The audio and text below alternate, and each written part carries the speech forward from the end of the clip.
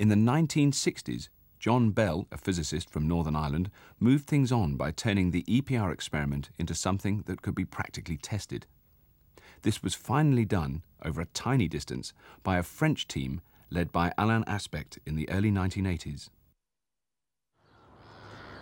In 1997, a team in Geneva attempted the experiment on a much larger scale. They tried to demonstrate that a pair of quantum particles actually do have a strange, spooky connection, this time across a whole city. If Nicolas Guizin and his team were right, then they would have proved one of the greatest scientists of all time was wrong.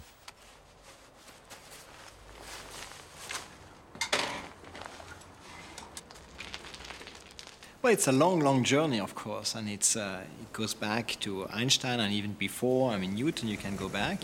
And it's also certainly not the end of the journey. So if we go back to, let's say, Einstein at this time and Einstein-Bohr debate, at that time they had to swallow the revolution of quantum mechanics and to accept the new physics and the new views. And indeed, the paradoxes, like the EPR paradoxes.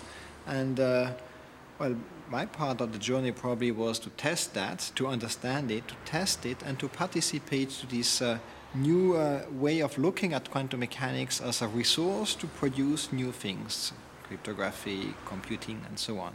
And with my team at Geneva University, we had a chance to test experimentally the issue. And I hope I will continue that journey. For this experiment, they had to create a pair of quantum particles. They used photons, which are particles of light. Like gloves, one photon must be opposite to the other. The key was to separate them by 10 kilometers and then measure them at exactly the same moment. There would be no time for a message to pass between the photons.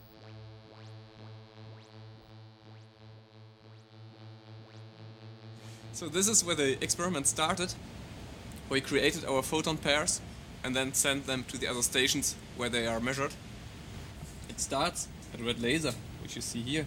Just see the reflex on my finger. And this laser light is then focused into a nonlinear crystal, which you find here. And this is actually the heart of our experiment. The idea is to have two photons which are produced at the same time. In principle, you take one photon, and in a nonlinear crystal, you let it divide into two twin photons.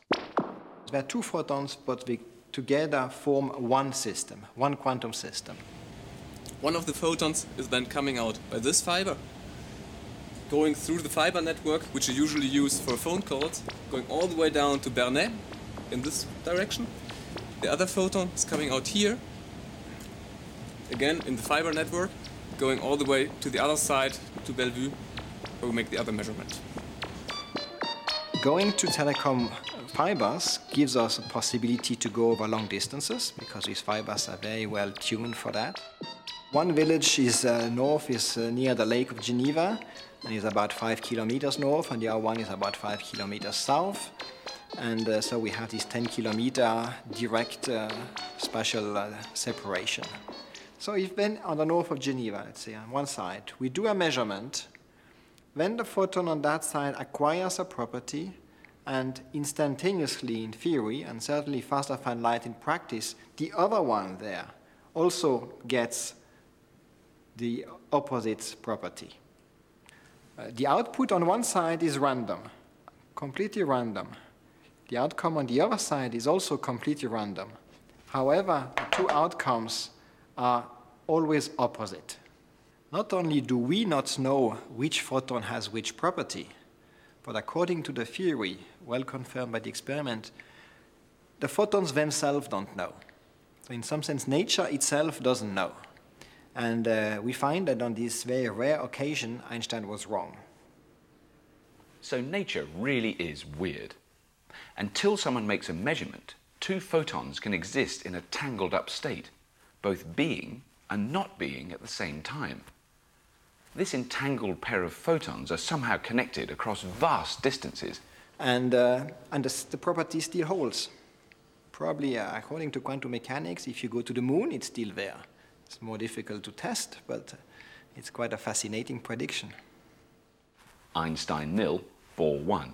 Poor Einstein, I'm sure he'd be very upset if he saw the results of the aspect experiment and these others that have been done, because it would force him to make a choice between his beloved theory of relativity that forbids faster-than-light signalling or his implacable opposition to the idea that nature is fundamentally indeterministic. It's fascinating to wonder which side he would come down on.